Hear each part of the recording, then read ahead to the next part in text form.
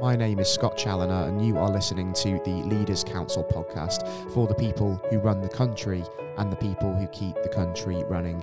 As regular listeners of our show will know very well, part of our mission here at the Leaders Council is to bring you a variety of distinct perspectives on leadership. And to this end, I'm delighted to say that I'm joined on today's programme by Naomi Timperley, an award-winning consultant and advisor on growth strategy and innovation. Naomi is the co-founder of Tech North Advocates and Growth Strategy Innovation. Naomi, very warm welcome to yourself, and thanks for joining us on the show. It's a real pleasure having you with us. Thank you for having me. It's my pleasure, Naomi, and just to kind of shed a little bit of light on sort of yourself for those listeners that might not be familiar with you, I've given a brief overview as to sort of what it is that you and your businesses do, but maybe you could expand on that in your own words and tell us a little bit more.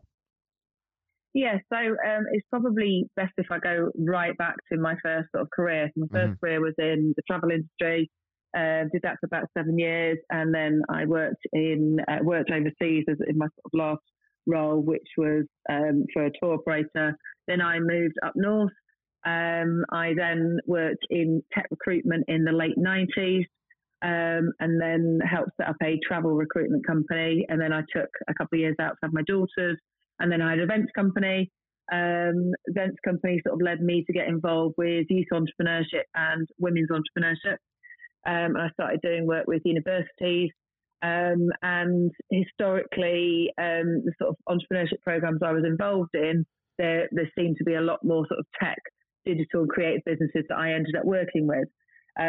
So where I am now is, for the last 10 years, I've been helping people with their ideas to turn them into value propositions and business models. And essentially, that's what I do now. So, I wear a couple of different hats. So 50% of my time is working with very early stage startups, and that can be with university programs that I've sort of designed, developed and delivered myself for third parties. And, at any one time, across the sort of year, I can be working with at least 400 to 500 entrepreneurs. But then the other side of the coin is I'm working with businesses that want to get into new markets, want to develop new products and services, and, various other different things. So, they might be that they're looking for a growth strategy. It might be that they're looking to, do some talent planning, partnerships engagement, board advisory, that type of stuff. And I do that with a guy called Vikas Shah. But we also have bring people in as and when we need them as well. And when it comes to sort of entering that kind of scale-up phase, let's say, it's quite clear that it is a bit of a challenge, certainly for businesses based in this country. So from your perspective, having worked with a lot of SME leaders on this, what is it that are some of the common sort of difficulties and traps, let's say, that they might fall into when it comes to entering the scale-up phase that you need to avoid in order to make sure that you are able to succeed as a business? So I think a couple of common things that I see is, people not having the right board structure, not having the right people around them, not having a really clear growth plan. But that growth plan being, quite sort of, who's doing what, who's responsible for this, who's responsible for that, but also making sure that actually they're looking, they've got a deep understanding of the customers. So I've worked on a number of different growth programs, sort of ones with our organisation, but also government ones. So I was the lead mentor on the Help to Grow program for the University of Salford. And, a lot of the sort of common themes around that was a lot of businesses wanted to grow, and they had, some of these businesses had got their business through word of mouth, which is fantastic, but they hadn't put their foot on the pedal when it came to sort of marketing. They didn't really know who their customers were, and actually, they might have a clear understanding about some of them, but actually not about potential new customers. And again, looking at what the value proposition is for each of those customers that are quite different. I think another thing as well is looking at, who are the right partners that you can work with. And, I think sometimes really a lot of it was around the people within the business, and just really making sure that you've got the right people in the right roles, but also that you've got people that are going to be on that journey with you for growth. That's it, isn't it? And it's not always easy to sort of bring people on that journey with you. And it's not necessarily the things that you try and do, but you do wrong in that sense. It's almost what you don't do, isn't it, in these circumstances that can lead to that kind of common culture trap, I guess. So when it comes to being a leader and making sure that you're bringing people with you and aligning them with the overall purpose, I suppose key to that is being able to really sort of broadcast that message and be a very, very good communicator. And that sort of works two ways, doesn't it? Yeah, it does. And it's just about having people, because people don't like change. People like doing the things how they've done them all the way along. And actually, when you've got, a business that wants to sort of suddenly put their foot on the pedal and grow a little bit more, there is change that is going to occur. And, again, it's just making sure that you've got the people on board that are going to support support you in that growth, but also making sure that you're planning for that growth as well. So you've got all your ducks lined up, but also that there is, people have got different responsibilities, and then actually looking. So, a lot of the clients that GSI have got are actually not UK based. They're actually people that are looking to get into the UK market. And that's just sort of come, not because we've targeted those companies, but again, it's all sort of been word of mouth and where our strengths have lied. And I think another thing as well, and I read a great article actually in the Times over the weekend with Marceline Fox, who was talking about that entrepreneurial spirit and making sure that you've got that entrepreneurial spirit, not just in the founders, but actually across the business. So I think, one of the things that we've done a lot of, me independently, but also with GSI, is actually helping people identify problems that they've got and then coming up with solutions to those said problems. But in the same turn, making sure that they've got the tools to be able to do that to their customers. And it might be that they could retrofit what they've got as a solution or a service to the customers, but in a slightly different way. So I think I'm a massive fan of that entrepreneurial thinking, but also, really enabling people to open up to sort of say to their staff, actually, you're talking to our customers on a daily basis. What do you think that they need? But then also involving the customers in that journey as well. Yeah, and just contextualizing this in the here and now as well, would you say that looking to innovate and looking to sort of identify key things such as this are certainly more advantageous during times of economic difficulty, because it's a time when, your competitors are likely to be bootstrapping and sort of reining in on spending. Whereas if you kind of double down on that and you're sort of focused on, where you can improve your business, you're probably going to be in a much better place to capitalize on the eventual recovery, aren't you, when it does come around? Absolutely, recession, and if you look at like during the global pandemic we had, a lot of businesses thrived and actually innovated. And I think a recession, it can actually sometimes be the ideal time to invest in innovation, because you've got, sometimes you might have it that demand is low, but then you've got the competition is high. So businesses need to find ways to stand out of the crowd. I think that's a really key thing. And, I think there is so much support out there for businesses to be able to do this, whether that is, using agencies or whether you're using some of the government funded programs out there. I think it's something, we had during the recession again, so many businesses that had to pivot. Digital was forced upon people. And I think, there are loads and loads of studies about this, but there is lots and lots of ways of being able to sort of change the way that you work to be able to, it might be, for example, if suddenly people have less money to spend, that you actually offer a different type of project not project, you have to open up a different type of product to people because they can't afford perhaps the higher price things. Again, the same sort of thing around businesses that have to think about how they could go to new markets. So looking at, okay, we've got these type of customers, how can we sell that solution to a different demographic? And it might be that you've got to tweak it, it might be that you have to change it. I heard a brilliant story a couple of years ago at an entrepreneurship conference in Paris, and there was somebody who worked with Nike, and they had an innovation program with their staff, and they had people. It was open to absolutely everyone. There was somebody on the factory floor making trainers that he was never going to be able to afford, and one of the things that he put forward was actually a trainer that was actually more affordable, and that was something that Nike took on. So again, it's looking, it's quite surprising actually, because I think a lot of people don't think that, the really big companies are innovating, but actually they're doing it all the time. The US government, for example, and not US government, the US Army, they have an entrepreneurship program. We do. So I think another thing that I would also say that a lot of companies that don't perhaps are aware of, there are a number of organisations that are sort of doing that matching process.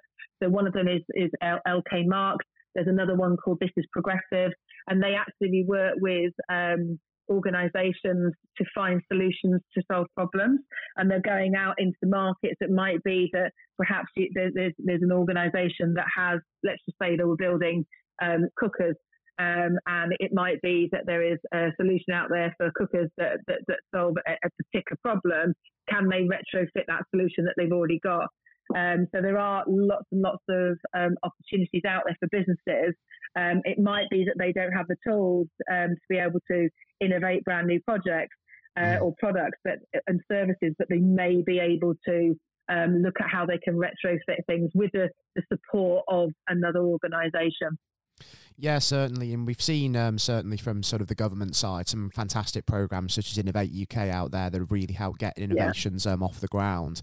But do you think as well that given that sort of short-term, really intensive support to help innovation is sort of really thriving in this country, that maybe there should, maybe under this new government that we found ourselves under, be sort of a more of a focus on kind of that now soft touch, longer-term support as well, just almost as a legacy to that?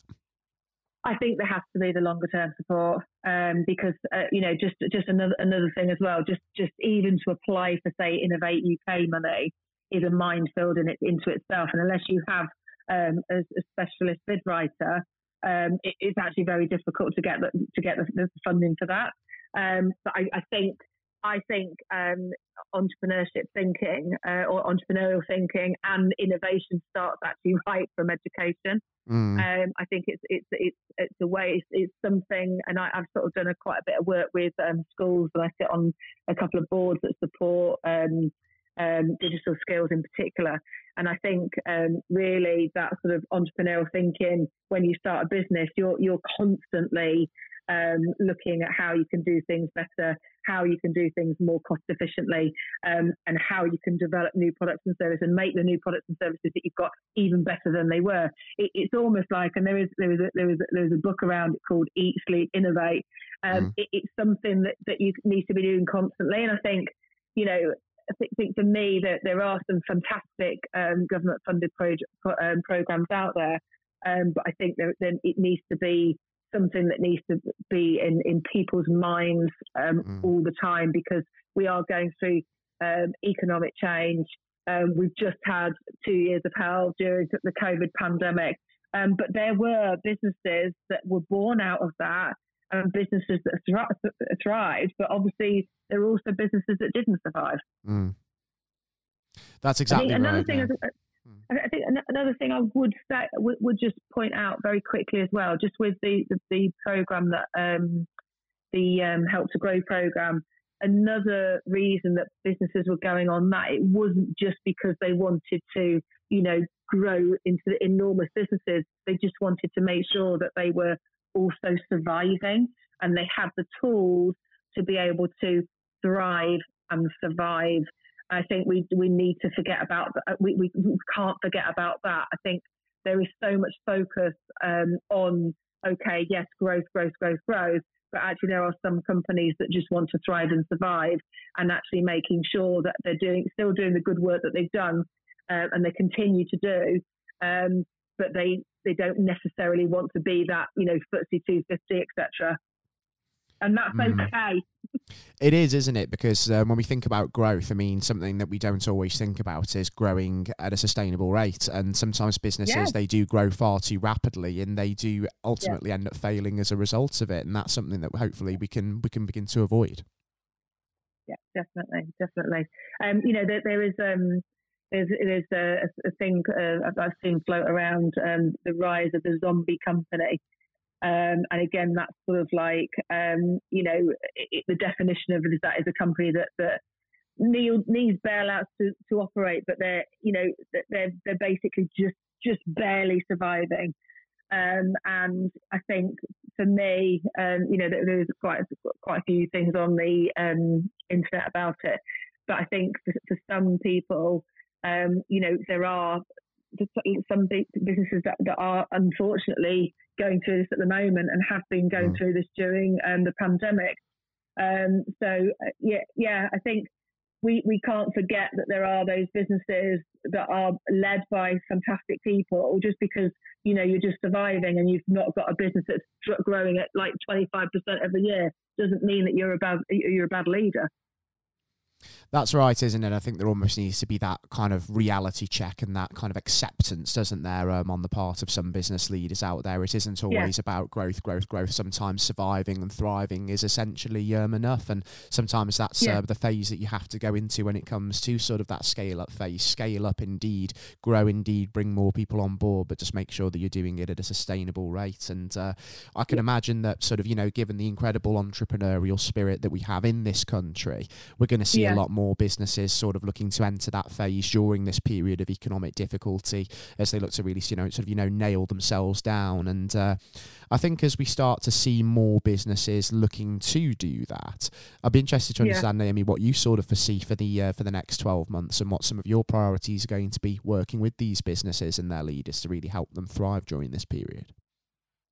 I would say the type of things that we're getting asked to do at the moment is again very much around getting into new markets.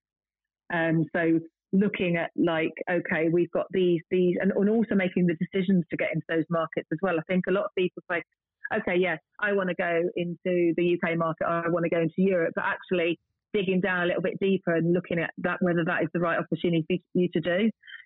You know, recently did a piece of work for a company who wanted to join, you know, come to the UK and do exactly what they were doing in the EU country that they were based in. And actually, it turned out that the price of what we were charging in the UK, it just wasn't worth it for them. So I think as well, I think for me, the type of work I'm getting asked to do is very much about supporting the businesses that are wanting to grow, but doing that in a sustainable way, making sure really clearly that you've got the right people around you. Also, if you are hiring, making sure that you've got those people that do have that entrepreneurial spirit and they can adapt. And I think another thing as well is just you know, certainly with the rise of the way that we work now, a lot of businesses that I've seen have had to change the way space-wise. You know, some of them have got these big, enormous offices that perhaps they're not using as much. But then also you've got some companies that are saying, do you know what, we want people back in the office. So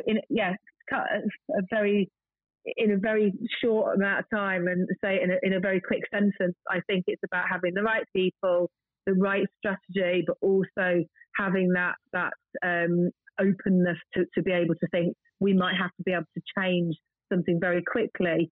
And how do we do that? Because it really depends on what you do. You know, I'm working with a lot of tech businesses, but then, you know, like Vikas, who I work with, he has a textiles business.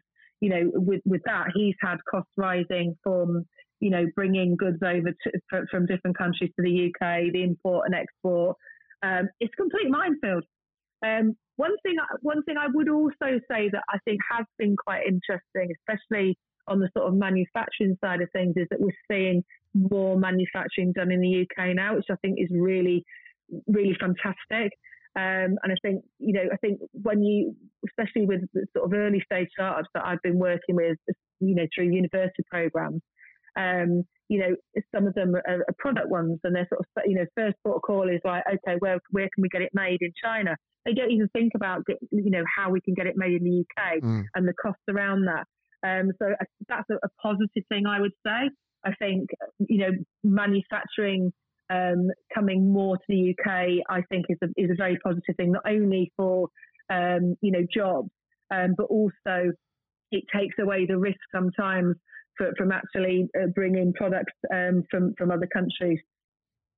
It does, doesn't it? And we do need to be thinking about that, and certainly self-sufficiency, certainly considering the climate that we're in at the moment. I think that's absolutely right. And it'll be interesting to see sort of how a business, really rises to the challenge over the next 12 months and beyond. And I think the biggest thing that we've got at the moment is the cost of power and energy. I think that is, the amount of hospitality businesses that are having to shut. And just the everything that you've got the supply chain around that is actually quite devastating. But then also, looking at other businesses, they simply can't afford to put the lights on because the cost is so ridiculous. It has an effect on everything. So I think, really over the next 12 months, I think it's looking at how we can become cost efficient, but also how we can still give the best service and product offering that we can, despite the downturn. That's exactly right. That's what the focus of business and industry has to be on, isn't it? And it's going to be interesting to see sort of how we do really rise to that challenge. And I think as we sort of see how, this sort of begins to take shape, I'd really relish the opportunity, Naomi, actually to maybe welcome you back onto the show and just sort of reassess what's happened and see exactly sort of where we are maybe 6 to 12 months down the line. No, absolutely. Do you know what's scary is I've seen over the last couple of years, a plethora of businesses grow, which is very exciting. But the scary thing is the amount of businesses that have to stop and cease trading is desperately sad. But I think, again, just going back to that, entrepreneurial spirit, just making sure that we keep being this, country that has that spirit, but also encourages it, and making sure that actually we're going to the people working in our business, not just the leaders within the business, but actually going to, the whole employees, and sort of saying, okay, these are problems that we think. Have we involved the customers in that thought process and not made assumptions about what we think they need, but also have we included our employees in that process as well? I think that's a really key thing. Exactly right. And if we do that, we'll continue to be sort of that hotbed of strong business and innovation that we are, and more businesses will indeed succeed. I think that's absolutely right. And just for anybody as well that has been listening into this, and if you are sort of a regular listener, a business leader, or the head of an organisation, and you feel that maybe you have something to say on some of the issues that we've discussed today, you can either leave a comment with us directly, that's via leaderscouncil.co.uk/contact-us, or you too can also apply to be on the programme and bring your perspective to the discussion table via leaderscouncil.co.uk/apply as well. For now, it's been an immense pleasure welcoming Naomi Timperley, award-winning consultant and advisor on growth strategy and innovation, onto today's show. And Naomi, thanks ever so much again for your time, and do take care. And I'm sure, like I say, we'll catch up on the programme in the very near future. Thank you for having me. It's been fantastic, and I'm sure the listeners do share that sentiment as well, and have found it just as thought-provoking and eye-opening as I have. As always, to all of our listeners, I've been your host, Scott Challoner, on today's episode of the Leaders Council podcast, and of course we'll be back next time with a whole new perspective on leadership and current affairs. But until then, do take care all, and goodbye.